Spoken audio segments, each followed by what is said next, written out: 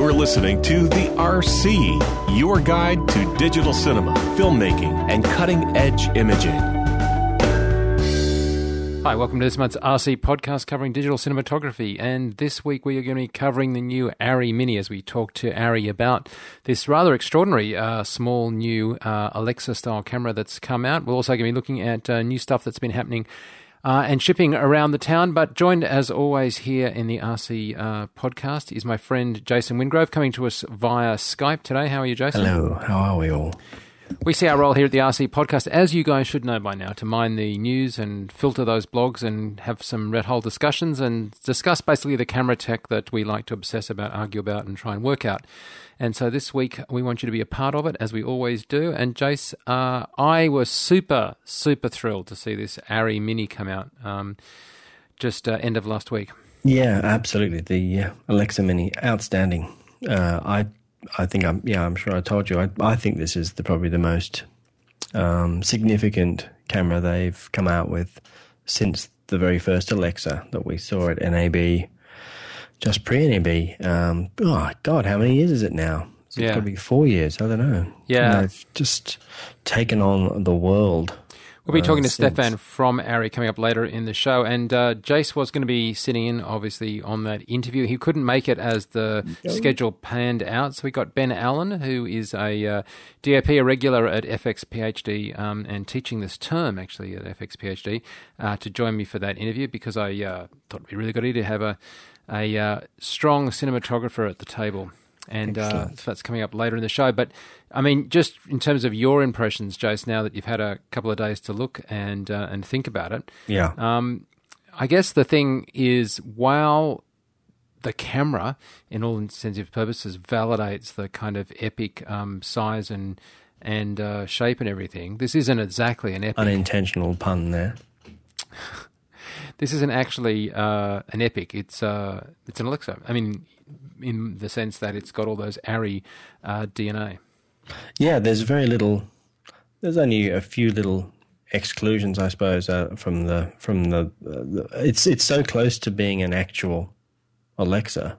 You know, there's very little. I mean, I'm sure you probably spoke to Stefan about really what is missing between this and, you know, what are we really. Obviously, we're losing a lot of bulk and weight and some considerable amount of money difference between that and the full Alexa. But there's not a lot. I mean, it's got the 4:3 sensor. It's got all the frame rates. It's actually has higher resolution than the current regular Alexa, I think, doesn't it? Or maybe not. Well, of course, it depends which model you're going after, the 16:9 model or the 4:3 sort of raw model. But yeah, I mean, we haven't actually tested one yet, but theoretically, it looks very much like the Alexa. Well, that's what they're definitely hanging their hat on, the fact that it is exactly the same color size. Same sensor. Yep. And I'm sure that has been like top left-hand corner, page one for the engineers, is to make this thing look exactly like its elder brethren, and obviously make it, you know, that would be part of their charter, I'm sure, to make them all cut and work together, and, you know, the cameras be almost indistinguishable on screen. How does it sit with the Wingrove law of recording, given that it does record on camera, but it obviously can record more if you feed it to an external deck? Look, I mean, isn't that the same? Oh, no, that's not the same. It used to be the same with the original Alexa before they put the whole internal codecs thing happening, well, didn't it? So, look, you know, I think there's a certain wriggle room in the whole Wingrove paradigm. Okay, good. If the A7S can get a bit of a free pass, I think it's most certainly this can. Look, essentially you're still getting the same frame rates and resolutions. It's purely the I think these days, a lot of the times we're dealing, if we want to get that high end or raw, we are, apart from, say, an Epic and a full strength Alexa, you are essentially always going to be dealing with an external recorder to really get the raw stuff out. So, look, I mean, the codecs and the ProRes and the non-ARRI RAW, what it records straight out of the gate without having to go to RAW is so astoundingly good anyway. As is a lot of things, with even any other camera that also has a RAW flavor, its non-RAW stream is still so good. Still, you have to really want to. It has to be another level of production to want to cope with and or have the manpower and data power to cope with the RAW side of things. So I guess if you're going to go for if RAW is going to be your workflow, then you can cope with the external recorders and cope with you can cope with that extra stuff. But I get so they're working on, or Codex is working on a recorder to go with this, right? Yeah, there's a small Codex. You can actually record 4 cameras at once, and I can see some real uses for that. But of course, stereo would be an obvious thing. Not that many productions are wanting to shoot native in-camera stereo. It's obviously been a huge trend towards post-conversion. But yes, a 4-camera array that can go to one single Codex recorder, which is kind of interesting in of its own right. I mean, Codex and Alexa and ARRI are very, very close when it comes to this stuff. But like we've discussed this before, I think that's why it gets that get out of jail free card too. Because normally, if you're dealing with external recorders, part of the whole, the original my original whinge on all of that was that you're dealing with HDMI cables, or you're dealing with some mid-range gear, and the recorder is half the time manufactured by a different person than the camera, and this is really a different kettle of fish here with ARRI and Codex, because it's almost they are joined at the hip, and they almost they're very much the same thinking in terms of their engineering and the way they work, and it's as close as you can get to having onboard recording without actually having it. Yeah. So we're going to have that interview coming up in a bit. But we'd be remiss if we didn't, in the same kind of breath, at least flag the fact that Red's announced a new camera upgrade for the Dragon called Weapon. Half announced. In their usual sort of half cock tease kind of ego-stroking way. I'm sure it'll be fantastic, but we don't know. I guess the frustration is that everyone's kind of really screaming, just tell us what the fuck it is, I mean, it's great that we know that something's coming, and we know that it's going to be a different design. We're imagining it's essentially keeping your same Dragon sensor once you've upgraded, and have the rest of the body what looks like almost a total gutting of the innards of your Dragon, replacing it with Weapon, which is again it's an unknown, but rumors are obviously better. It's like half an inch shorter than the Epic Brain, right? Sort of, I believe, from the Red User forums. Yeah, better dynamic range. I'm sure it'll be. It's the back end step up that I guess will now maybe put the camera one step ahead of the sensor. So they're sort of doing this leapfrogging thing. Hanging on to the obsolescence is obsolete kind of mindset. Like it or hate it. It's they are still hanging. They are still sticking by their guns with that one, and it's an interesting plan. I guess the frustration comes from not knowing what the hell it is. Them asking people to trust them to go ahead and if you upgrade. You got to upgrade your. You need to upgrade your Dragon to be able to qualify for the. It's not like if obviously you have to upgrade to be able to go to Weapon, but they're getting people to upgrade now pre-NAB. Well, you don't lower priced Weapon. Yeah, you don't need to upgrade the Dragon before NAB. You don't need to upgrade. No, obviously you can wait.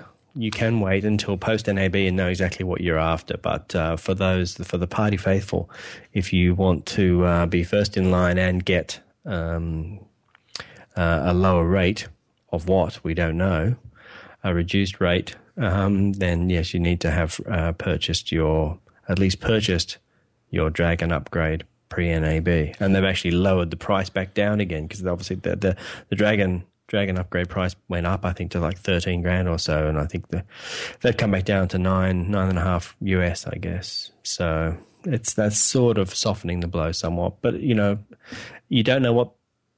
I mean, you're still getting a good you're still getting a sensor upgrade, but you just don't know what the next step is really. It's a little bit frustrating. It's a complete 180 degrees from what Sony and there's no dates of when Weapon's going to ship. Really, we know that it's going to be announced at NAB, but we don't know when people are actually going to get these in their hands.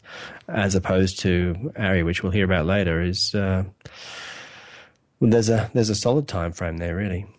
Yeah, I mean, somebody said the other day it was interesting listening to the RC podcast, and that we'd gone from red lovers to red haters, and yes. and I understand that sentiment, but I guess what the situation is from my point of view is not so much that there's a red loving, red hating, or even any sort of notion of that. It's just simply that we can only judge based on stuff that actually happens.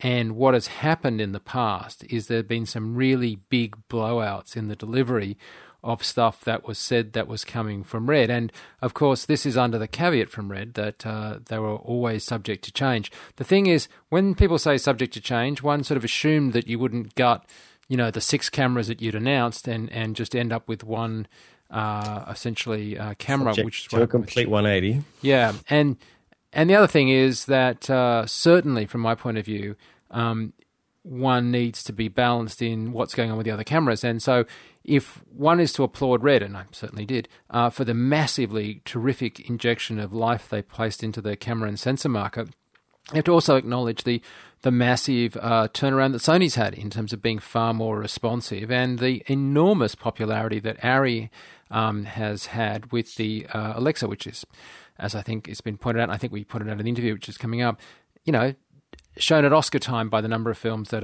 were shot, in fact, on the Alexa. But not only that, it's the fact that, and I think this is a really important point, away from the feature films, away from that sort of super high-end raw market, an enormous number of people benefited from a simplified workflow that was possible due to the ProRes adoption early on by the Alexa.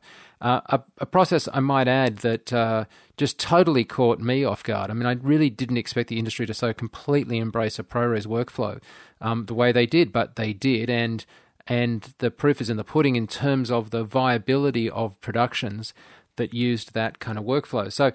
So I think the really key thing here to answer that point about red loving or hating is not so much that. It's just there is additional love to be given to those that are delivering new and innovative stuff, and quite frankly, there is a disappointment in being disappointed by lack of delivery. And so if Red chooses to announce a product, and it's very unlikely that product on past reckoning will meet its deadlines, then it's hard to be sort of enthusiastic. So it's not a hating of the company, because Red is a really innovative company, but it's just a difference of opinions on at my end on the attitude to the professional film industry of announcing stuff in such sort of cryptic and, dare I say it, fanboy kind of ways. So I guess I find it hard to be alongside with the combative nature of their marketing and their stance, and they're very much. I mean, we always sort of talk about, this is a whatever killer, or this is a real epic killer, or whatever. But I just sort of I kind of cringe at the whole, the nomenclature and weapon, and this is this sort of combative, we're at war with other camera companies kind of unspoken kind of war a little bit, I guess, and just feels like I don't know, it's a very negative stance, I feel, and that's sort of, and it's indicative of sort of the underlying sort of, I don't know, I'm not very comfortable with that sort of way of working. I mean, but I'm going to flag this right now because it hasn't happened. If Red delivers a weapon right after NAB in May, having shown it at NAB and shipping 30 days later, and it works right out of the gate and they're able to ship in a reasonable quantity, then I won't flip-flop. I'll applaud that, and I'll happily publicly applaud that and say, wow, Absolutely. isn't that terrific? So Absolutely. this is not some like political campaign where I was left-wing, now I'm right-wing, now I'm left-wing. This is simply just applauding those that deliver. Yeah, absolutely. I mean, I think it could be argued that Sony kind of gone the other way, and a little, it can be. Sony just have such a high. I mean, they are breaking new ground with their cameras and breaking new price points with their cameras, but the downside of that is that they move on to another camera before they've really, I mean. Other camera companies perhaps do spend a lot more time updating firmware and really sort of making sure that you get a lot out of your investment, or and in Red's defense, clearly giving you a trade-in of the full price of your camera, or against the next version. Yes, you don't have to keep spending. Your whole camera doesn't stop working, but they do give you that upgrade program, and they're certainly. I still keep an eye on the firmware updates, and I see a firmware update in my mailbox for Epic very often, literally every few weeks. So I think there is a lot to be said for that, and there is that downside to the Sony thing of, while we love new cameras, we love new gear, and we love them pushing the envelope, and again doing it cheaper and cheaper every time and getting more bang for your buck. Now, me being invested in that side, I can see the downside to them.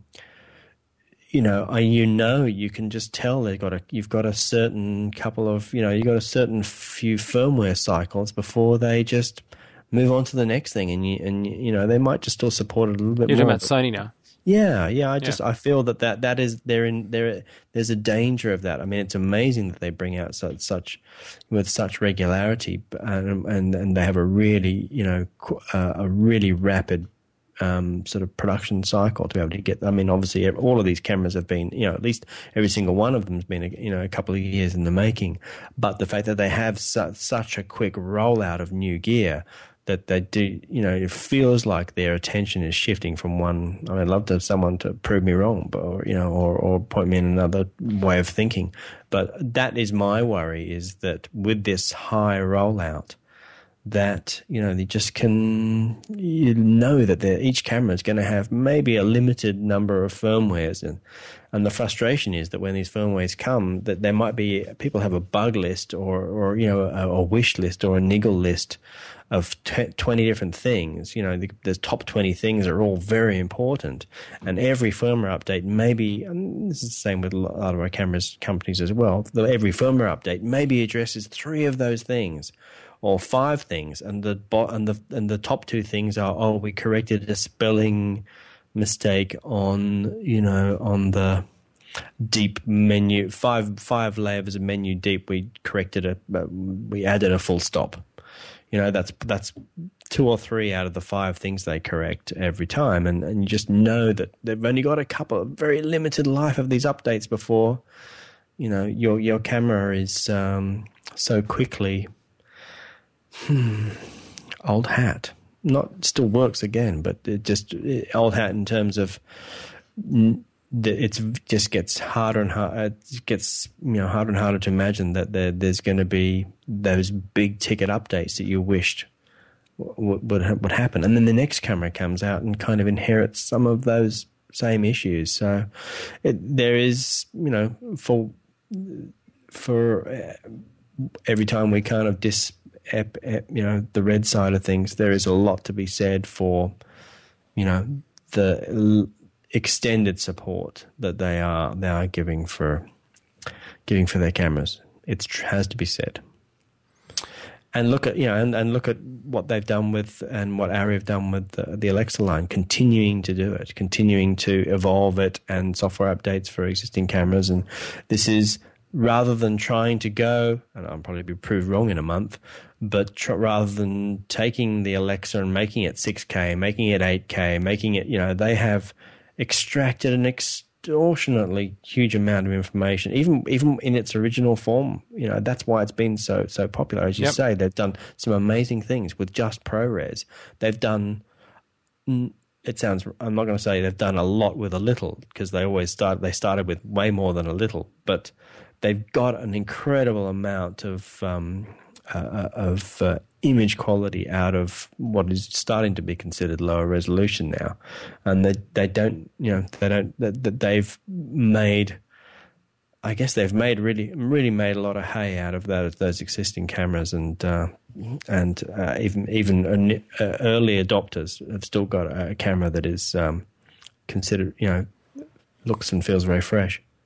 That makes sense. Yeah. So let me ask you a totally different question. You've got a Sony camera that's kind of your camera of choice at the moment for presumably stuff that you're doing. Camera du jour. Yeah. Tempted to get a Mini?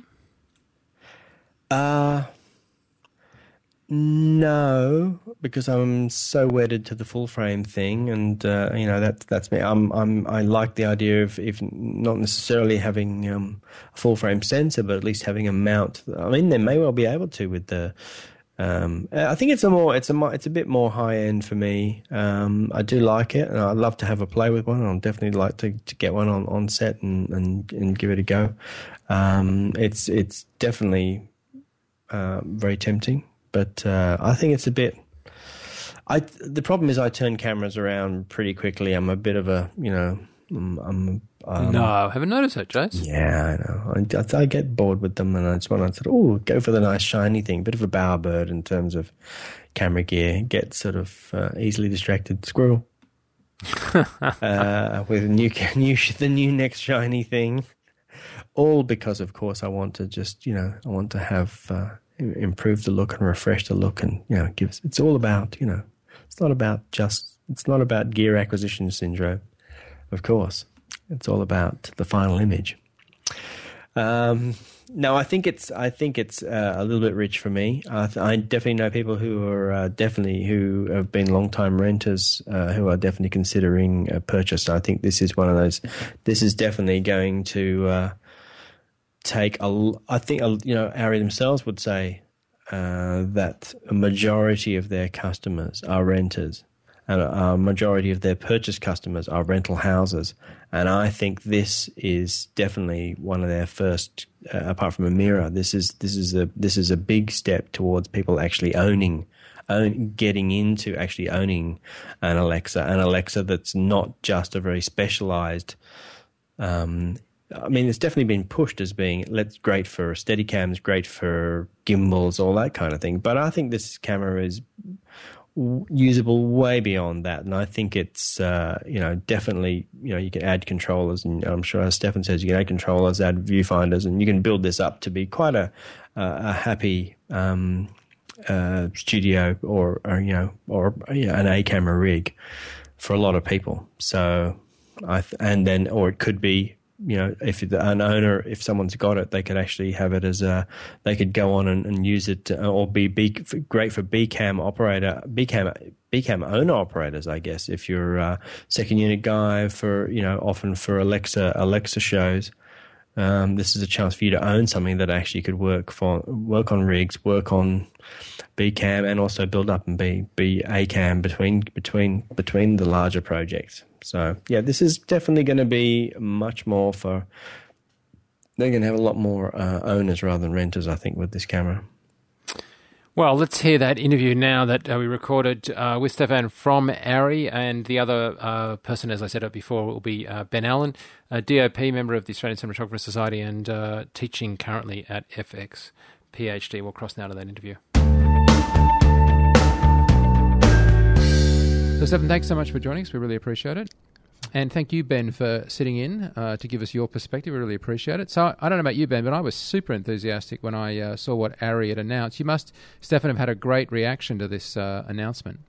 Yeah, it basically blew us away in the same morning where the announcement went out, where many customers wanted to place an order immediately and put down a deposit.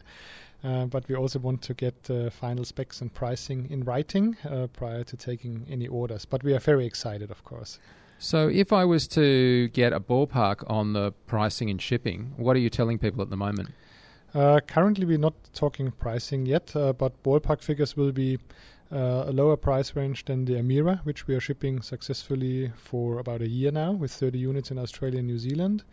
And it will be quite a reasonably priced camera with 2 package options available. One is a basic 16:9 and one is a 4:3 with RAW. And pricing will be very competitive. Because, there's a number floating around of like £21,000 or something. Yeah, the number which we release is part of the Q&A document. This is about 33,000 euro, body only. And the current exchange rate is about 1.6. So you can do the math and get the idea about this is the basic body. But then there are more options for full package. What viewfinder do you need? What accessories do you require? And usually the camera body is one part of many line items in a camera package. Yeah. So what else will be... is there a whole range of other accessories that are coming with the camera, or are you expected to use... Just think about the lens. A large zoom lens can easily be the same price than the camera body. If you do a helicopter shot and have a reasonable ingenue zoom on the camera or wide angle. I'm thinking away from the lenses though, right? Because I'm just thinking is there a whole suite of extra accessories coming out with it? No, not for the Alexa Mini. The Alexa Mini is a complete product. It's basically, I call it a cube. It's ready to go. It's more the choice, how do you operate it, how do you control it. When the camera is mounted in a helicopter gimbal, you wouldn't swap cards in the gimbal. You would rather swap cards in the main unit, which is at the helicopter, which might be a codex recorder, which can record up to 4 streams. Then also, how do you control it? Do you want to use the AMIRA viewfinder? Do you want to use a Wi-Fi tablet? Or a remote control panel, whatever your requirements are, because every application is different. I think that's an interesting point as well, that this is a camera that I can imagine a lot of people using in very different ways. It's kind of a bit of a blank canvas in a lot of ways. People could easily kind of rig it up with viewfinders and whole kit and caboodle. But say on a gimbal, you probably want a fairly minimal kind of rig. Correct, but you're exactly right, because the main intention on this camera is to have the most flexible and universal user interface in terms of plugs, connectors, pin-out, infrastructure, compatibility to third-party equipment. Just all very standard. Correct, including lens motors. Yeah, so to make it very easy to interface, to get cables to accommodate third-party products on the camera body. So you can use the AMIRA EVF with it. Can you use the Alexa? How does it? Now the Alexa EVF doesn't have a user interface with push buttons, right? Because the Alexa has its own GUI on the right-hand side of the camera body. Electronic viewfinder has a flip-out display which accommodates the user buttons which control the camera. And this electronic viewfinder can be used on the Alexa Mini if required. So, Ben, I'm sure you'd agree with me. Like, one of the things I was really interested in was the mounts. Like, it's got a titanium PL mount, but we also saw EF mount, PL mount, and B4 mounts and stuff. What comes standard, and how hard is it to change the mounts? Basically, same concept like the AMIRA. You have to choose your lens mount. It's a matter of pricing whether you package it with mount or without mount, but you're not forced to buy any mount.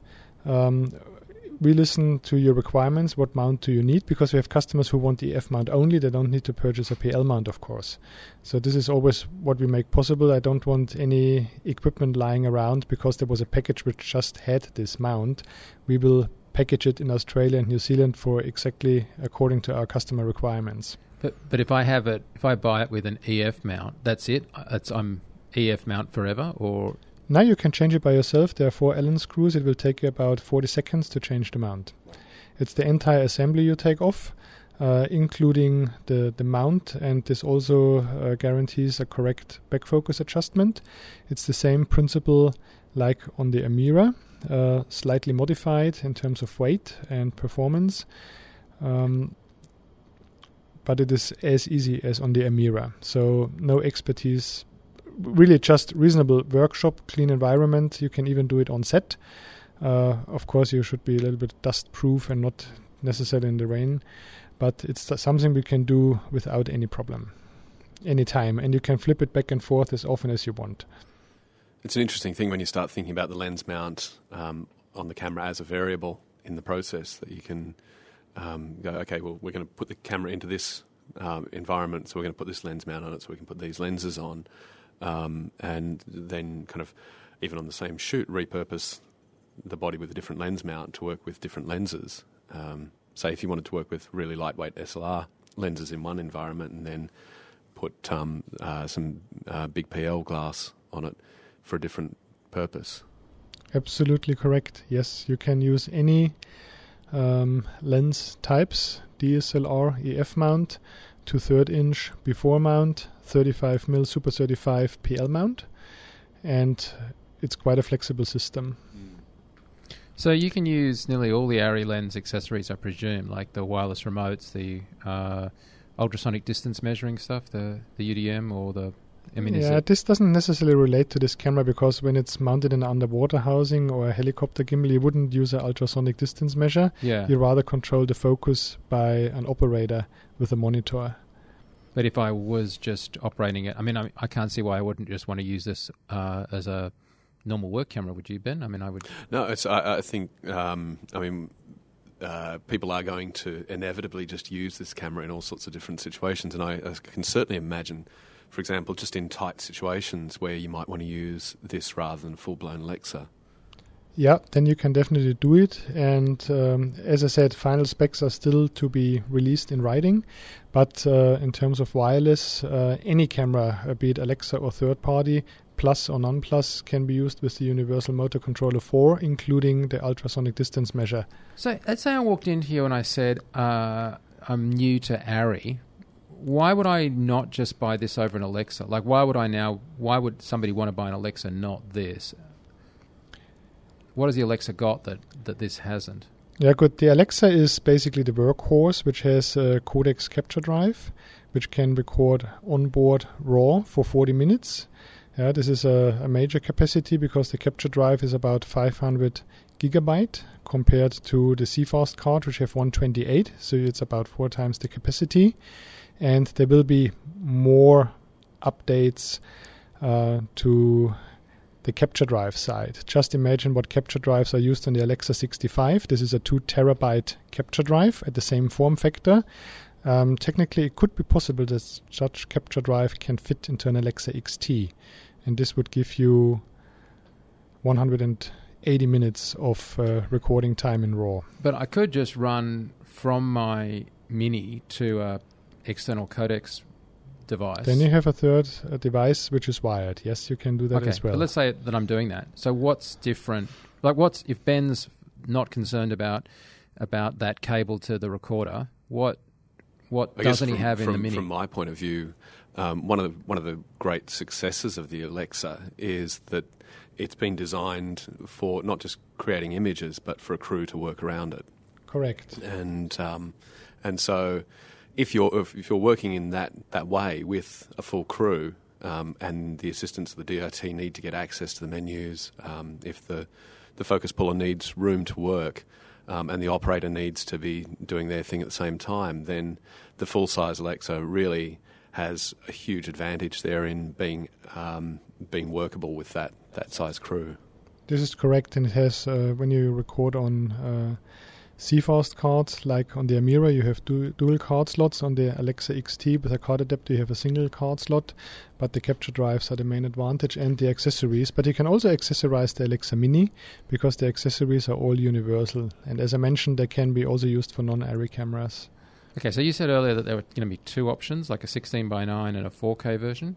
Correct, but the 16:9 version can also be upgraded by a license to become a 4:3 RAW version. This is just to bring the entry-level price point down, because some customers shoot 16:9 only, so why would they pay more to get a 4:3 version? And if they don't use RAW but shoot ProRes, also there, why would they need to pay for that? Well, but hang on a second. On the 16:9, there's a RAW option, isn't there, or not? Currently, who is shooting RAW? People who shoot 16:9 are not necessarily the customers who shoot RAW. No, I know, but on your spec sheet, the 16:9 has a RAW option for 2.8K. Yeah, but this might be combined with the 4:3 option. Oh, okay, right. So it's not as simple as a line between 16:9 and 4:3. So what about the 4K versus the 3.2? This is a question regarding 4K. We won't be talking yet, but this is a camera which is the same imaging sensor like the Alexa. And you can output RAW, and you can output ProRes at high resolution, and you can do upresing and post very easy. And the camera might also be able to do Ultra HD on board, which is 3880. Right. I've got to say, one of the things I've been really impressed with the Alexa is the just the latitude in the shots. Like, you can shoot overexposed and pull it back. It's just really, really good sensor. So you're saying that I'm going to have the same kind of light performance out of the Mini as I would get out of the Alexa? Absolutely. This is absolutely correct. And as you asked, in terms of resolution, I always like to point out that the pixel count is one technical factor, but it's very important to understand that dynamic range and the contrast you get from an image is even more important than the resolution you do as a pixel count. So basically, if you would have the choice between a high resolution, low contrast sensor or a lower resolution at a higher contrast, to the human eye, the higher contrast will always look sharper and better. You need both. You need both, and it's not about more pixels but better pixels. And it's just a very slight upres you do to achieve 4K, factor 1.2, but you still have the dynamic range of 14 plus. Under ideal conditions, you can achieve 15 f-stops with the Alexa sensor, and this also applies for the Alexa Mini. And you have the dynamic range, you have the natural skin tones, low signal to noise, and perfect color separation and representation. I think an easy way to kind of look at this is look at the list of cameras used on this year's Best Cinematography Oscar-nominated films, and you can see that the resolution of the Alexa is not an issue, because they were I think with one exception, they were all shot on Alexa. Correct, and the resolution is not a limiting factor, but the advantages are dynamic range, as you say. Yeah, and not just under not any just condition, for the shot, but for what you're doing in the grade. Exactly, what you can do in post, exactly. Gives you freedom to add that extra creative layer in the grading, because you've got the raw information there to work with. What's the deal with audio on the camera, the Mini? Like, how do I get audio into it? What's the situation with audio? The Alexa Mini has the same audio interface like the Alexa, so you can do a 2-channel balanced line level analog audio. It's just a different connector, a smaller LiMo connector rather than a 5-pin XLR, but there's an audio interface similar to the Alexa camera. And we asked some of the RC listeners to send in some questions. Somebody asked whether there was any kind of cache recording for pre or post roll. It might be possible technically, because this is already working on the Alexa, and the ARRI can do this as well, like a pre-record loop, 20 seconds. Yeah. Might be possible, but as I said, when the camera is released, it will be software version 1. On Alexa now, we have released software version 11, and a customer just told me it's great because all features we ever promised have been released.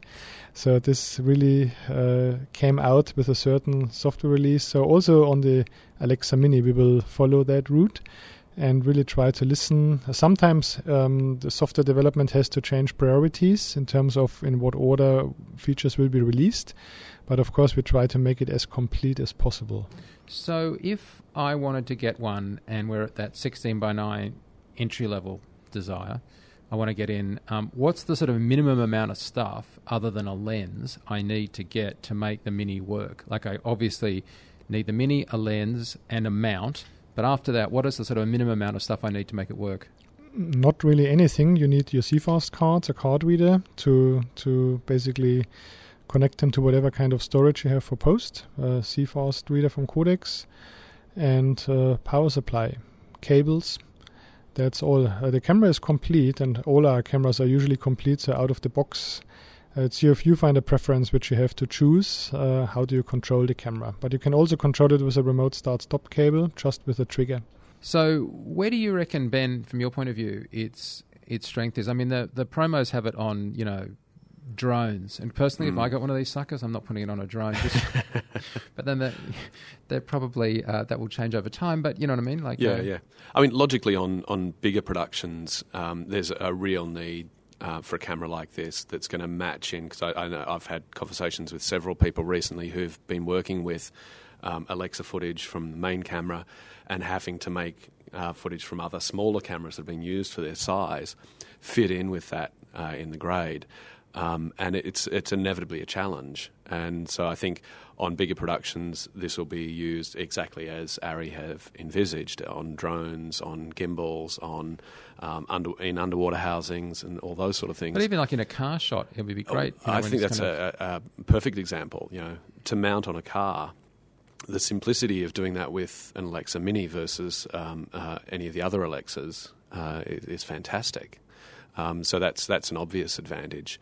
And just in any sort of tight situation, say if you were shooting handheld in a cramped situation, if you were inside a car, for example, or in some other sort of vehicle, say if you were shooting a couple of characters inside a helicopter, just the space would be much more manageable with a camera the size of the Mini versus something that's going to sit on your shoulder. This is exactly right. And the advantage of the camera is its weight, less than 2.5 kilograms. It's compact measurements. Because you were playing with it in Germany, right? You were like it just in your hand. Correct. And you shouldn't over-accessorize it. Yeah, because then the advantage is gone. I mean, the reality is people are going to do that, isn't it? Yeah, on the other hand, when you're looking what they're shooting in Queensland currently, Pirates of the Caribbean, and they're using 10 Alexas and an Alexa M for aerials, but this would be the Alexa M. The Alexa Mini would basically be the complement to the Alexa M. They're using an XTM as they all shoot RAW with codex capture drives, and on the Alexa Mini you can shoot RAW on the ProRes card. On the Alexa Mini you can shoot RAW on the CFast card. Yeah. So we talked about RAW. If we go to the other end of the spectrum, and I'm not money's no object, but I'm certainly happy to be recording RAW. What about putting it to the Odyssey 7Q? Like, can you record ARRI RAW to that? Is there any reason that can? You can basically record RAW to any off-board recorder. The Mini will have a 6G interface, so we even go further because this you don't need as many wires to connect. The Alexa can do 1.5G and 3G. The ARRI can do 1.5G and 3G, so the Alexa Mini will be able to do 1.53 and 6G. So you can even carry a higher quality signal or a raw signal. In our case, this is called T-Link. However, it is multiplexed in the cable. Is also to be discussed with codecs. But basically, a raw signal is always a 444, and we also use the alpha channel of the B-Link. We call it T-Link signal, and you can use it over a single cable up to a higher frame rate, and even for multiple cameras. When are you going to actually be shipping them? Plan is to ship them in May. I guess we have a lot of pre-production models or first manufacturing models at NAB. On the other hand, I always want a robust, mature model. We were never shooting for serial number 1 in Australia. We are far away from the headquarters. Our reputation is that we have good quality products without teething problems, and our customers are using them in Australia and New Zealand in extreme conditions. So I rather have a finished product in my country. But I will also have demo units as soon as possible, of course. Yeah, no, but I guess absolutely, and I understand your thing. But I mean, when we say that they're shipping in May, do you expect them to be drip feeding in May, or do you actually expect them to have? So, if somebody was serious about a production and they were thinking about shooting in June, they'd be able to get at cameras, and you're going to be feeding the rental market, or is it they'll be slowly rolled out over the next 3-6 months? Yeah, usually when you ramp up a new production run, as we did recently with the AMIRA. You may start with a certain amount of cameras in the first month, and you double this every month until you are up to production capacity. For us, it is important to really be able to support every customer equally, also in every state and in both countries, Australia and New Zealand. And we also get allocation in terms of market share. and we represent about 3 to 4% of worldwide market share in terms of camera installed base. The really nice thing about ARRI is you're obviously not just making cameras, and so as a consequence, you know, you have a lot of experience with sort of manufacturing and doing stuff. And we were talking just before we started about the lighting side of ARRI's business. And you want to just tell us how many lights you kind of shipped last year? Yeah, lighting is still a growing business line for us. In average, we do about 60,000 lights a year, and this is everything from a 150 watt tungsten up to 18 kilowatt HMI, like the ARRI, where they are currently using 6 of those on Pirates of the Caribbean in Queensland. That full range of the ARRI lights is really the workhorse of the industry, isn't it? Correct. And for many years now, also LED. L7 was the first LED, tunable, controllable. There's a daylight version, a tungsten version. Both are available as controllable versions, tunable versions. I have to say, like an ARRI, just standard tungsten 650, 1K kind of thing, that's like the gold standard of just, you know, firstly, the quality of the light and then the robustness of the gear. Because, you know, the thing about the LED lights, and I think we've discussed this a lot at FX Guide and FX PhD, is all LEDs are not made equal. And it's far more the case that LEDs are variable than it is with, say, tungsten fittings. And getting the light spectrum response correct and reliable, repeatable, and consistent is so much more an issue with LEDs than it is almost any other light I've ever experienced. Yeah, I mean the variation in LEDs between something very basic and something of high quality is huge.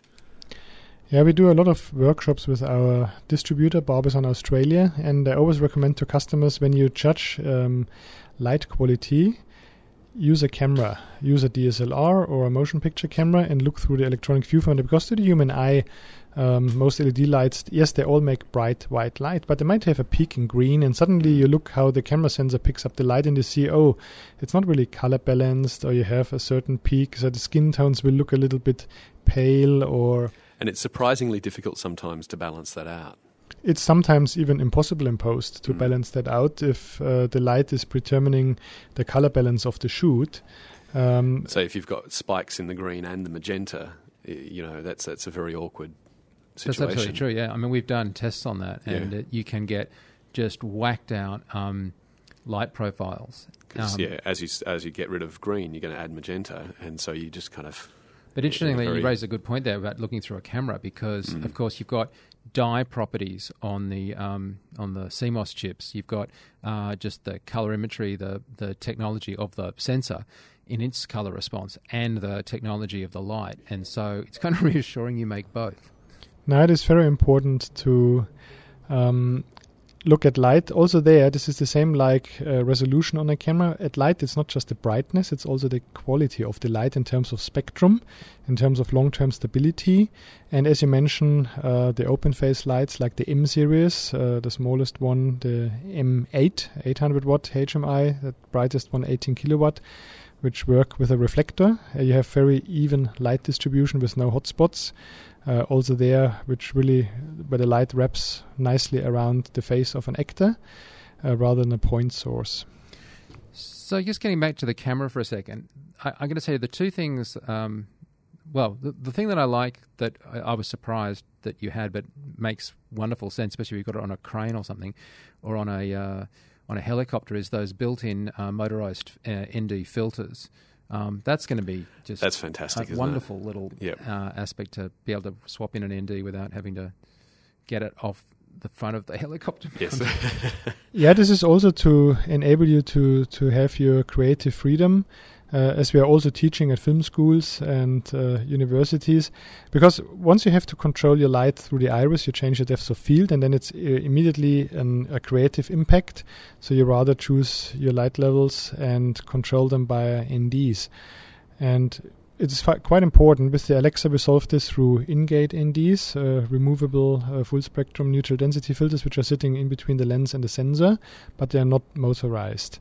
This is the advantage now of the Alexa Mini and the Amira, which use similar hardware to accommodate that. But the thing that I was less enthusiastic about, and maybe it's just me, but I'd love to see the base ISO not be 800, because I've just fallen in love, and I know, Ben, you know this about me, but I've just fallen in love with getting a great quality of light, but just not having to shove a ton of light around to get what we want. I mean, is there any view on that base 800 as a sort of... I mean, in the old days, that would have been a marvellous ISO, but these days, It's not long ago that would have been extraordinary. Yeah, but unfortunately today, it's not the benchmark has shifted, for sure. Yeah, as I mentioned, the Alexa Mini uses the same LF3 sensor like we use on the Alexa and on the Amira, and it is 800 base sensitivity, daylight color characteristic. And you can use the entire range between 160 and 3200 ASA. Many customers do it by rating the sensor faster or slower without any noticeable impact if you do it within reason. But currently this is 800 What's your ASA. advice on in reason as far as the noise floor goes? Up to 2000 maybe. Right, so at 2000 you're not worried about noise? No, not at all. Not at all. And you still have your plus minus 14 f-stops, which are basically at base 800. The symmetry changes a little bit with plus minus over and under exposure, but you still have your 14 and a half f-stops throughout the range, whether you rate the camera 160 or 3200. And you're suggesting either a log C workflow or obviously something more sort of standard like a... But you can have custom log, can't you, in terms of the... Anything you want. Also there, I always advise talk to your post house before you start shooting, because there might be reasons where you shoot Rec 7 or 9 if there is no time or no money for do any post. Yeah. Of course, also when you shoot log C, you still expose correctly, or you should take care of exposing correctly. It just depends on the budget, and not to over-engineer when you're shooting RAW and your deliverable is probably just for IPTV. This wouldn't make sense. So it's always important to see the entire workflow from acquisition to distribution. Yeah, I think it's easy to overlook just how good log C in ProRes can actually be. It's a wonderful format. ProRes is much better than you think it is. Yeah, sometimes it's not the matter what codec you're using and if you're shooting log C, but if you know your trade and your craft and you stick to the basics, which means a good exposure, you're not messing up with 12-bit, 10-bit, 8-bit, you just have one codec throughout the workflow properly exposed, I would say you can get fantastic results, for example with a 2K 444 log C throughout the workflow as a DCP 2048. If you do it right, you can get not so nice 4K if you don't really follow through. So alone, if you only look at resolution or bit depths or sampling by itself, this is not a guarantee for a good image, because it's very important that you follow through the entire workflow at the same quality. If your exposures are all over the place, it kind of doesn't matter that much what you're shooting on. Correct. It's not going to be great. And you can do a lot in post, but sometimes you can't fix it in post. There's always a picture, but this is basically where you see, this is really a high quality commercial, this just looks fantastic, and others just might look average. So you played with the camera in Germany, as we were saying earlier, and I guess for me one of the things that I was curious about is heat, because quite often with a larger camera there are heat sinks and stuff that adds to the weight and it also adds to the bulk. You've got a small camera here. Is it going to run hot? No, it's not running hot. You will be astonished how many heat sinks in this camera are, and also fans. So the camera is not full of electronics. The camera is basically quite, I would say, not necessarily empty, but the cube, this is also determining the weight because it's comparable lightweight. Yeah. But there are enough heat sinks, and there's we never had a problem with temperature, and we will not do that with the Alexa M. But you don't have fan noise either, presumably, for these shooting sound. No, you don't have fan noise. So it's similar. Also, the Amira has newer generation fans. With the Alexa, there was a fan upgrade in between for the XT version, which is also retrofittable to any Alexa. But in general, we never had a fan noise. We never had a shutter noise. Not that we were this was never a matter of concern for any of our clients or production companies. I guess that's where ARRI's got a big advantage in there's a long history of making moving parts very, very quiet. Yeah, but I'm happy that you raised this point, because as important as the camera body itself is, to consider the cooling within the installation, which means in an underwater housing or in a helicopter gimbal, which are always enclosed units, the camera can take care of itself, but the fan will basically blow the air, basically circulate the air. But nevertheless, the gimbal will heat up, or the underwater housing. Okay, underwater housing is maybe not as critical because there's a lot of water around, which helps you to equalize. But sometimes, or when you use a rain protector or something like that, this is usually where the trouble starts, because the camera takes care of itself, but the heat needs to go somewhere. And if you stop the airflow from circulating elsewhere, any camera would have trouble. Yeah, they're not designed to. They're designed to assume that you can get rid of the heat somewhere, not just stick it a millimeter outside the casing. Well, I think it's really brilliant. I'm really impressed with this. I can't wait to have a play with one. I certainly think that, given the size of it, I'd want to have an EF mount on it. But I don't think. Are you the same way, Ben? I mean, I just when you get a small camera, I love how everything gets smaller. The tripod gets smaller. The crane gets smaller. Look, I can imagine using this in a very, very small configuration with the EF mount. I can imagine using it with PR mount, and I'm sure there. I think, say, from an owner-operator point of view, there may be people who would look at this and go, okay, well, this is a camera it's not optimized for a full production situation, but if I was only going to buy one camera, I could kit this up with big lenses and all the accessories and have something functional, but then also be able to strip it right down, put an SLR lens, and have something that's really lightweight and compact. Absolutely. It could be the one for all bodies for a single camera owner-operator. And there's been a lot of that happening with other brands of cameras, where people will kind of take a small camera and then kit it up with everything. I know exactly. Exactly what you're talking about. And that can get out of hand. We've all seen the pictures of some of those rigs when they go wild. But at the same time, there is a logic there of having one camera that you can adapt to all sorts of one camera body that you can adapt to all sorts of different circumstances. Yeah. Let me just ask you one last final question while we have you, which is, this is awesome, and I feel greedy even asking this question, but does it then swing the focus back once this is out to new things happening in the main Alexa line? Yeah, just watch out for future press releases, because there might be more down the line.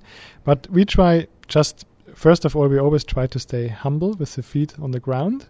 We try to deliver products which are working, reliable in harsh environment, especially Australia when you're shooting with 40 degrees outside.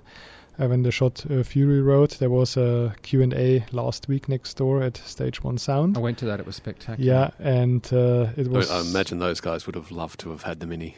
Yes, but they were also raving about the reliability of the Alexa, because the camera never let them down. Also in dirt and wet conditions, humidity, not a single thing. So the irony there is that for an Australian production with an Australian director, they shot it in Africa. But anyway, that's another story.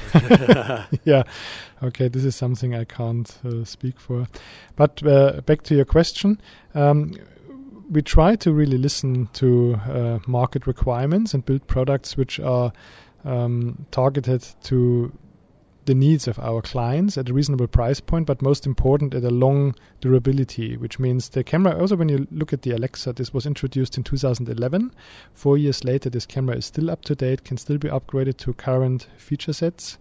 And our customers, their investment keeps its value, which means we don't supersede, or we don't make our own products obsolete by releasing too many new options. We rather make it possible to upgrade. And for the Alexa Mini, it's just important to provide generic interfaces to everybody in terms of mounting points, accessories, cable diagrams. On all of our products, you can get any pin out. We help you with any connectors. This is why we are here, to adopt any third-party equipment. In terms of wireless, there are so many adapter cables available for RAD, for Cinetape, to allow third-party products to interface perfectly with our equipment. Well, again, thank you so much for taking time to talk to us, and hopefully we can talk to you again when you've got one in your hands. I think Ben and I will be fighting each other. Can't wait to see it. Yeah, thanks so much. Really appreciate it. You're most welcome. Thank you as well. Well, awesome. Thank you. Thanks, Mike. Thank you, Stefan. Thank you, Ben. That was great too, because there's been up until I know there's definitely been a little bit more information come to light, but there's been I've heard like 5 different price points for this camera, 3 different release dates, and it's all sort of a slightly confusing situation. Yeah, and they are a little nervous to commit to stuff until they tell the camera. Clearly, NAB, you're going to be there. Yes. It's going to be the show to get your hands on one and really play with them. I expect they're going to have them in force. It's surprising, isn't it? Because it's March, and in the old days, you would have just waited till NAB to announce it at the date. But now trade shows are less relevant as an announcement platform. And, I good think place to hold cameras on. It's almost like they pre-announced NAB to get you to come to the show. I'm not sure. To have a look at them, yeah. I'm not sure what the rationale is for it, but everyone seems to be doing it. Definitely, apart from Blackmagic, who, as we know, are legendary in 9 a.m. Monday morning.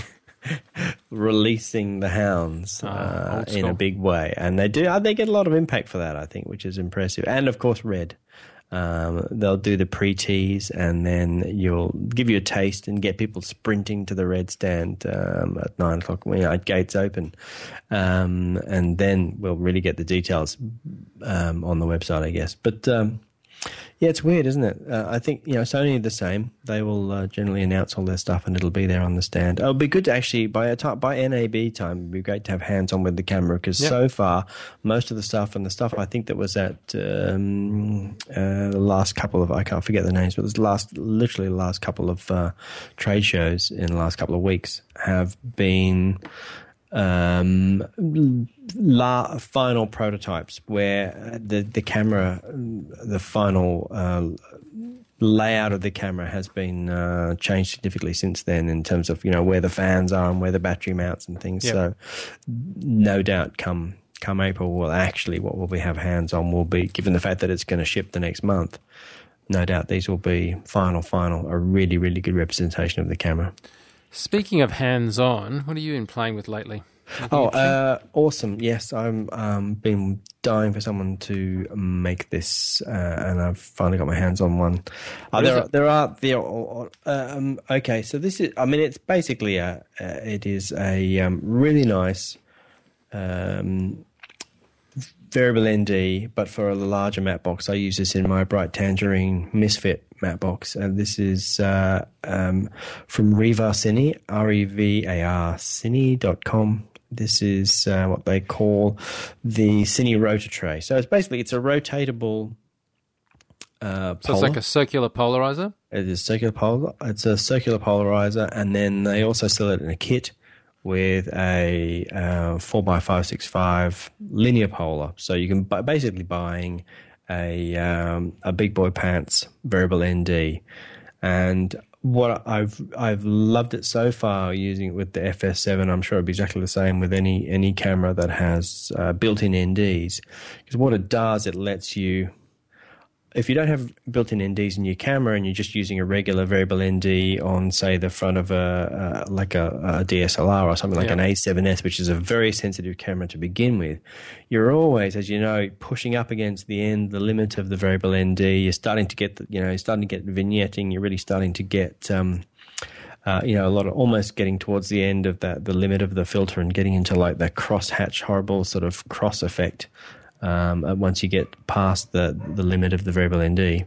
But I've been using it in combination with the internal NDs on the FS7, and it's been fantastic. Just winding up the internal NDs in big chunks, and then using the Revar Cine, the rotor tray, I guess it is. It's really nice. It sits in replaces the whole filter tray. You take one tray out and you slide it in. It's a 138mm round polar, and it slides beautifully into the tray, and it just gives you nice big notchy knobs to control, one on either side of the matte box. And you can easily just reach up and just adjust your exposure beautifully. And again, using it in combination with the internal NDs, you can stay away from the nasty end of the limit of the variable NDs, and it's beautiful, sharp. I was very, very happy. It's really functions beautifully. It's great piece of kit, and I've been dying to have something. It's just, I do a lot of run and gun, but I do like to have the larger map box on larger lenses, but you use that. You said before you were using the Misfit Atom, right? That's really light. Those Tangerine. Yeah, that's the thing. It's really light. And also, I don't have to swap NDs all the time. If I've got action, kids, animals, fading light, anything where I don't really want to have to. Having internal NDs has been a good time saver. I can definitely, save time in swapping filters a lot, but each of those variable NDs are, it's a big jump. You're jumping 2 or 3 stop steps every time. So it's really nice to be able to just fill in the gap. You can do the big jumps with the internal, and then just get the exposure just spot on with the variable, and just to be able to slightly sneak it. I mean, it's all based on the fact that I like to shoot wide open. Of course. if I could bring myself to actually use an iris, then then you wouldn't have to do it. I wouldn't have to do it. What are we talking about in price though on the on this? This stuff is expensive, but filters are expensive. The average just a regular 4x5 Tiffany ND is say about $300. So this is $7.99 for a kit. But Ryan Avery from Riva Cine has very kindly given me a discount code, Wingrove 100, to give you $100 off, which I think that's $6.99 for the kit.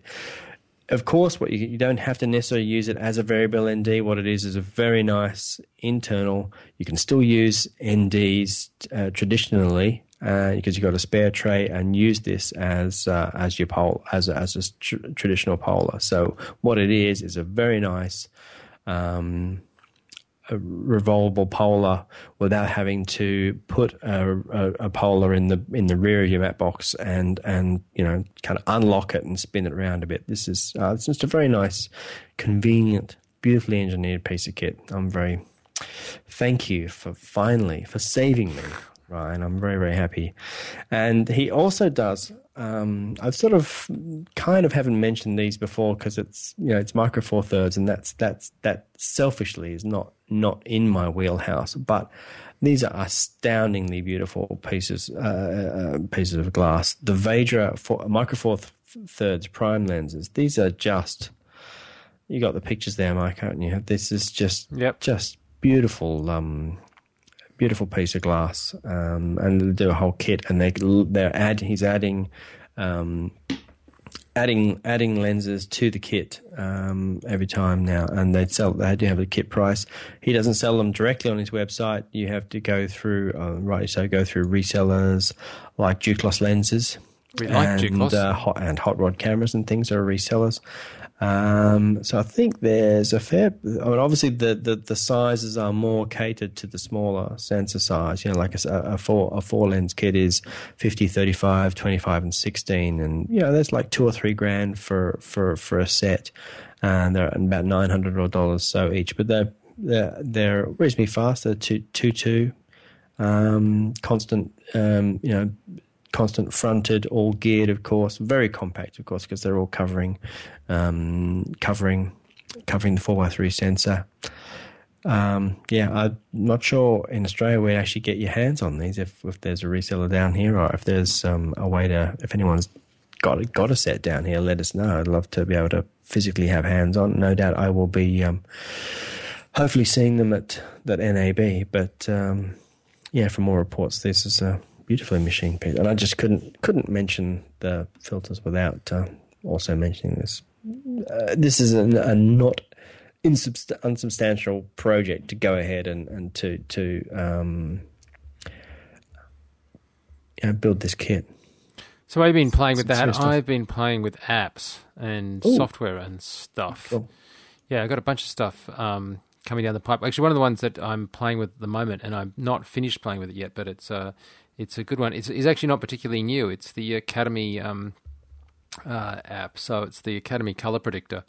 And this came out a while ago. I don't know if we mentioned it on the show when it came out. No, I don't. But there was a new version posted on the 27th of January, and that's what made me think of it. So basically, you guys would know that I'm obsessed by color spectral responses and stuff. And so the Academy has a predictor app which you can punch up on an iPad, which is a good thing because we actually separately validated that an iPad actually has really good color imagery. Anyway, so what happens is in an FX PhD, we did this thing where we photograph stuff under different light settings and different sensors, and then you could see, like, okay, so that's what the colors in a Macbeth chart look like if you had them under sort of, gold standard, and then if we had it under some kind of warmer LED, what did it look like, for example?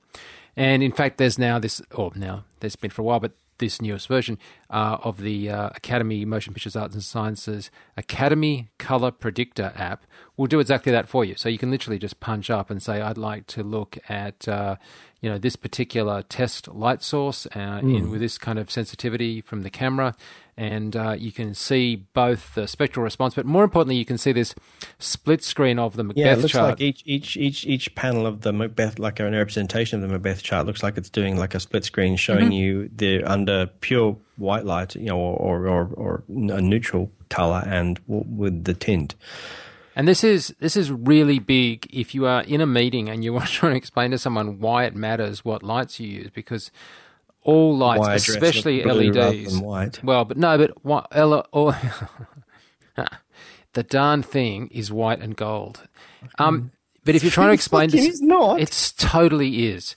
The thing is, if you're trying to explain to someone why it matters that you sort of spend money on a good quality LEDs and not all LEDs are the same, just having a look at how horrendous it is and how complicated it is for a colorist to adjust to make up for the spectral deficiencies is really astounding.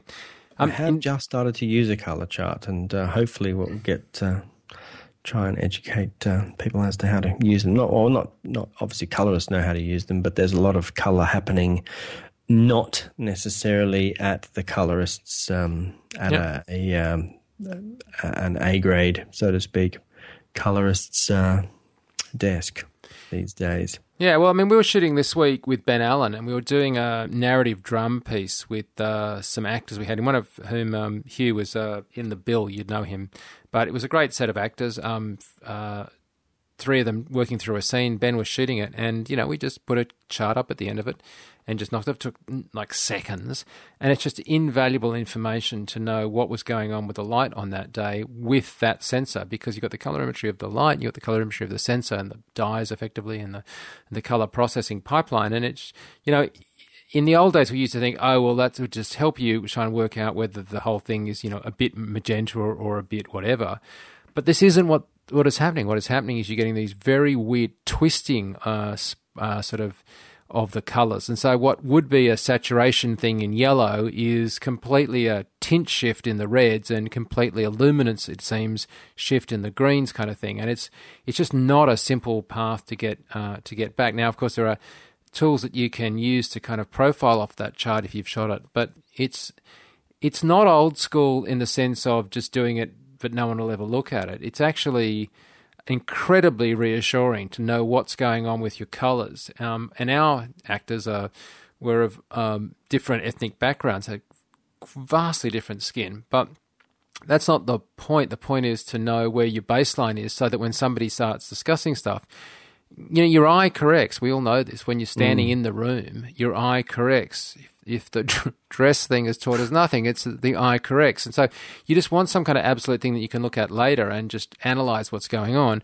not try and judge stuff from either how you remember it or just how it kind of looks on the day. And I just can't say how useful it is that this is now a lot more discussed, a lot more widely understood. And this is a free app. I mean, what do you got to lose, right? Speaking of free apps that work with in this regard, of there's the more expensive version, but there's the free version of Resolve has the automatic color match system, which of course is a bit of a cheat, but it gives you a start. But literally, if you put a Macbeth color chart, I think there's like 3 or 4 different standard. It will look for. If you put a color chart, one of 3 or 4 it recognizes in front of the camera, it'll literally look at all the chips and analyze it and knows what kind of color chart it's looking at, and it will give you a a rough setup grade based on, of course, your actual scene will always vary and the light, that the subject is on and how you want to actually grade it. But it's, in theory, really nice to use the automatic color match, put a color chart up there and bang, and set that up. And then that gives you a good start. So I think it's a really cool piece of tech from Blackmagic to do that. Have you tried that? Absolutely. thing? We use it all the time, yeah. Really? Okay. Yeah.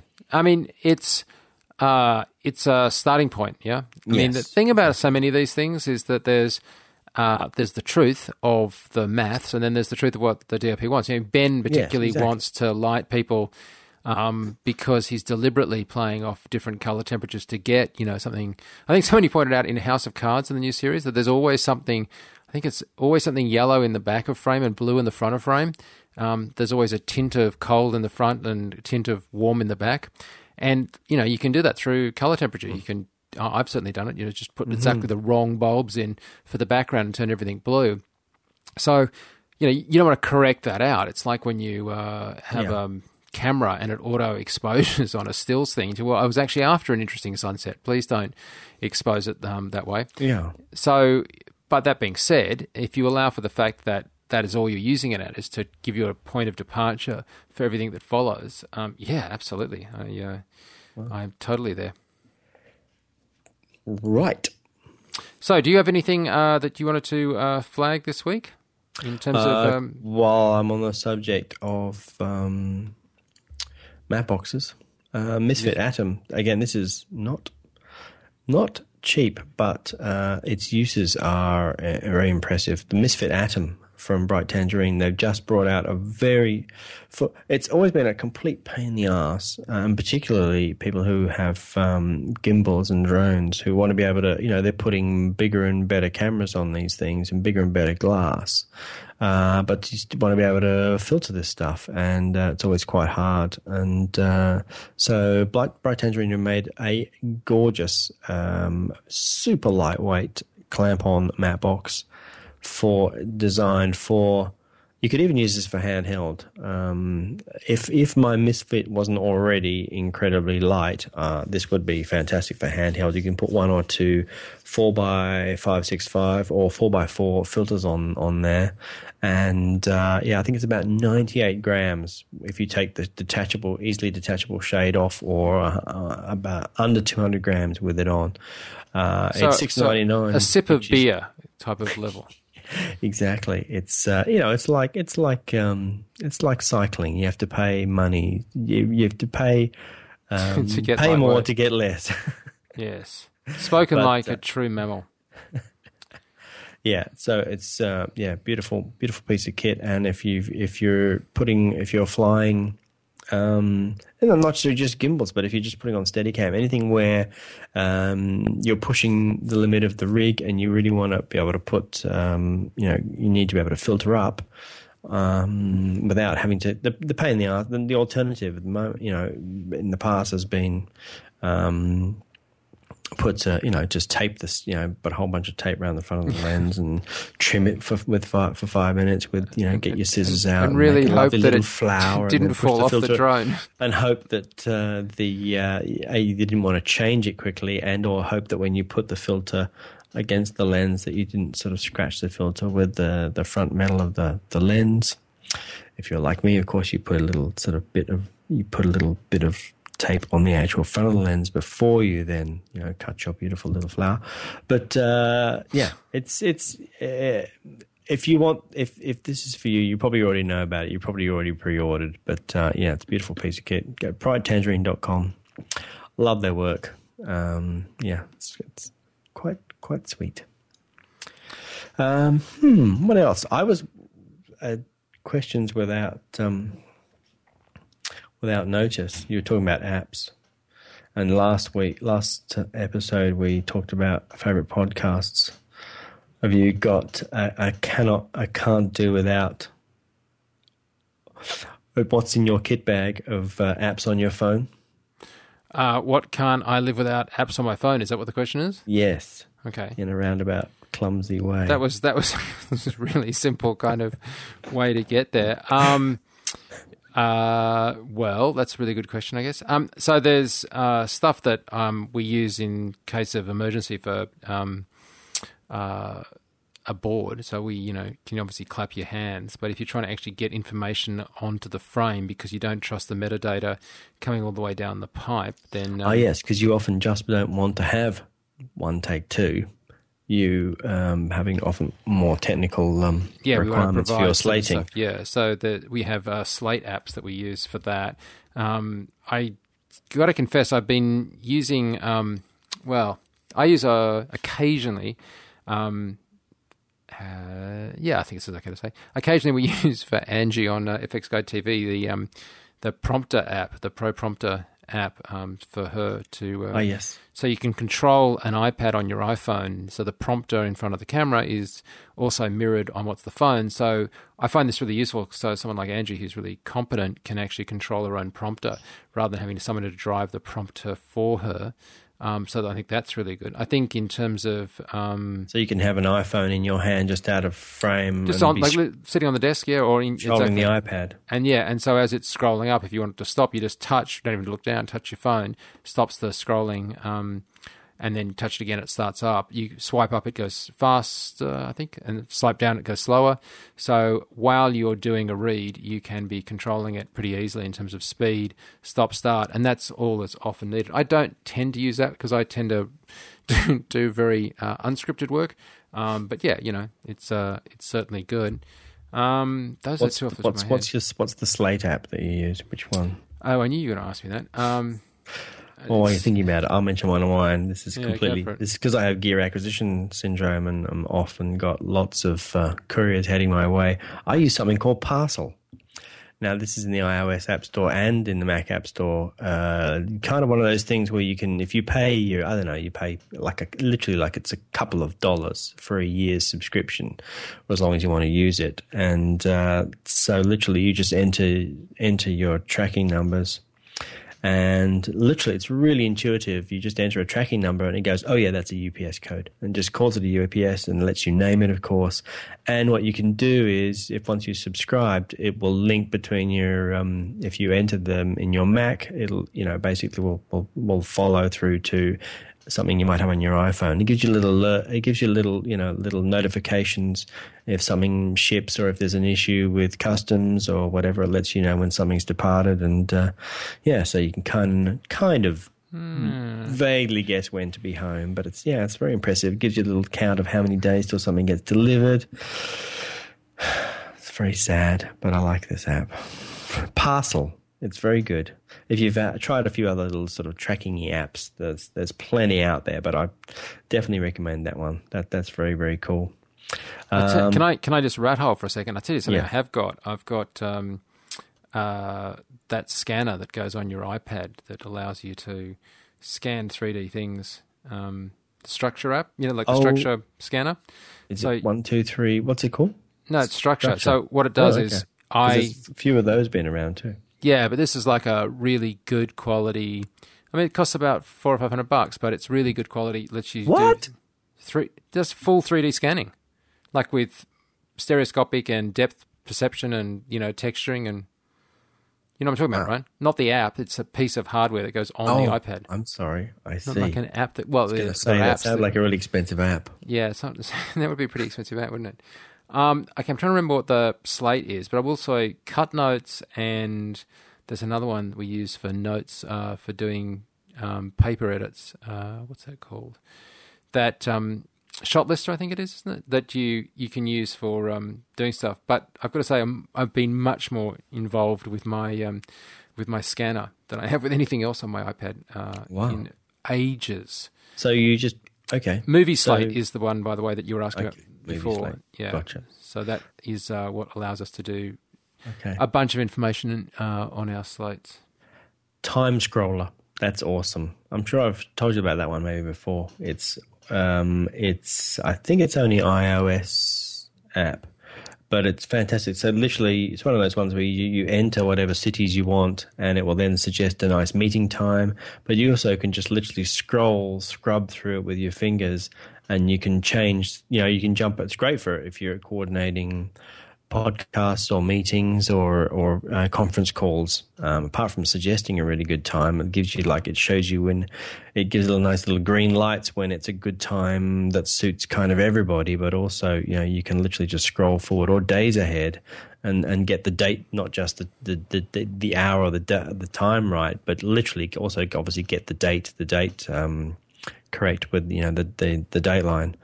And you can add and subtract cities if you just want only trying to get a couple of people to meet, or add 3 or 4, as many as you like, and scroll through. And it's okay. Do you know an app that I'm not using? Stocks? I'm not using Lightroom Mobile. No, now, I'm not. If you guys have worked out how to use it, right, and it works for you, could you send me an email? Because I swear to God, I know loads of people that downloaded it, and I almost know no one. I think one person I know, John Montgomery, uses the actual darn thing. Everybody else I know went, well, this is really too complicated, and just walked away. Yeah. I have more fun with my animated knots app than I do with my Photoshop Lightroom. Tell me, what is that? Let's I think we've moved on to the for the 50 Shades of Mike. We're firmly at the last day. But yes, at the tail end it's of because the I podcast, sail. so It's because I sail. It's not, Sure. Yes, it is. Yes, Absolutely, of course, that's what it is. Totally is that. What's it called? What? Called? Animated knots. That's what it's called. Yeah, totally. Wow, that's a creative name. If you're ever sat around bored out of your skull on set, I do, wanting to do something that isn't going to, make a lot of noise, get a bit of rope and tie knots. That's what I do. Definitely. I want that one. Actually, sitting on the back of a yacht on a Friday afternoon, drinking, having just completed a Friday night race, it's an awfully good thing to do. Sitting there as the sun goes down, watching animated knots. If you want a really cool piece of tech that's got nothing to do with this podcast, honestly, it's got nothing to do with it. There's an app which just blows my mind called glasses.com for the iPad. So what happens is you get this thing. I swear to God, glasses.com it is so close. It is so close to magic. It's not funny. You hold it under your chin in a mirror so you can see how far it is away. And what it does is it works out when these two things line up that you are exactly a certain distance from the mirror. And then knowing that distance, it can triangulate to scan your head and work out the size of your own head. And so now it's worked out the size of your head because it then takes photos around your head. Then it builds a 3D model of your head, all of which is so you can see any of their glasses on your head. And you move. It puts it. It's augmented reality. It's no, it's not that. It's literally like you have a picture of yourself, and as you turn the iPad, or flick across it, you can look left or right, or the digital head of you can do that. Right. So you can look around. But not only that, you can sort of push the glasses up the nose, pull them down the nose, tweak them a bit. It is really. I know it's a free app, obviously, because you're selling. Yeah, but if you want to like honestly, once you've done this, you're going to feel like a bit of a dork when you're doing it in the bathroom. But when you're finished and you're sitting there with a digital version of your own head on set with just modeling different glasses on your face, because I wear glasses, for reading and stuff. So if you do that, oh my God, people just think you're some kind of, genius. It's like, wow, how have you done that? You have a digital model of your head just so you can see what your glasses look like? Wow, you've got so much free time on your head. Awesome. Well, I have one last thing, which is not even an app, but it's an augmented. Well, it is actually an app, but it's something I just kickstarted. I think, but it's got 5 days to go. Maybe by the time this gets out, you might just get it. It's called Goodnight Lad on Kickstarter. Yeah, on Kickstarter, and it is. I don't have young children, but I backed it anyway. It's a kid's bedtime story, I guess, about a boy sparked by a boy who maybe wouldn't want to go to sleep.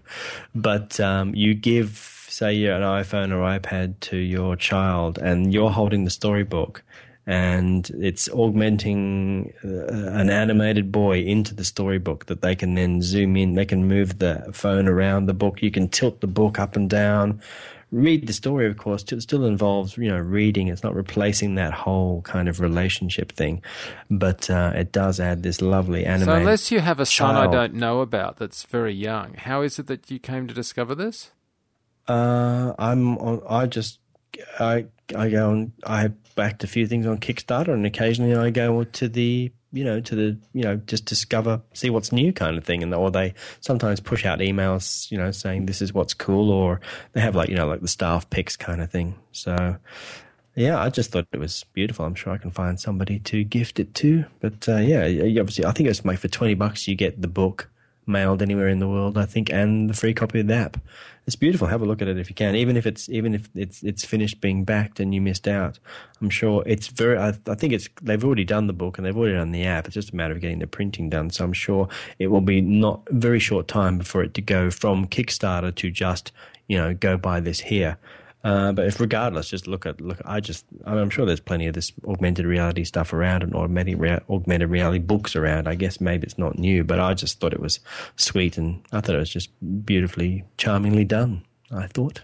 Okay. Yeah, worth a look. Good to know. Got to go, Jace. Go, yes. Thank you. Yes, me too. I got to go pack. I got to shoot for a few days away. So thank you, everybody, for listening to this rant. Mindless, unplanned, unresearched rant. Well, speak for yourself, mate. I did quite a lot of research. And an interview. Yes. Yeah, no, thanks very much to ARRI for that. And thanks you guys for a bunch of you put in suggestions for questions, and hopefully you heard those as part of the array of questions that I was doing. So we were feeding, we definitely fed our own set of questions with those that you'd answered and suggested on Twitter. So thanks so much for that. Thank you all. Until next time, Jace. See you soon. See you soon. Thanks so much. Thanks, guys. Bye. Thanks for listening. Send your questions or comments to rc@fxguide.com. Copyright 2011, FX Guide LLC.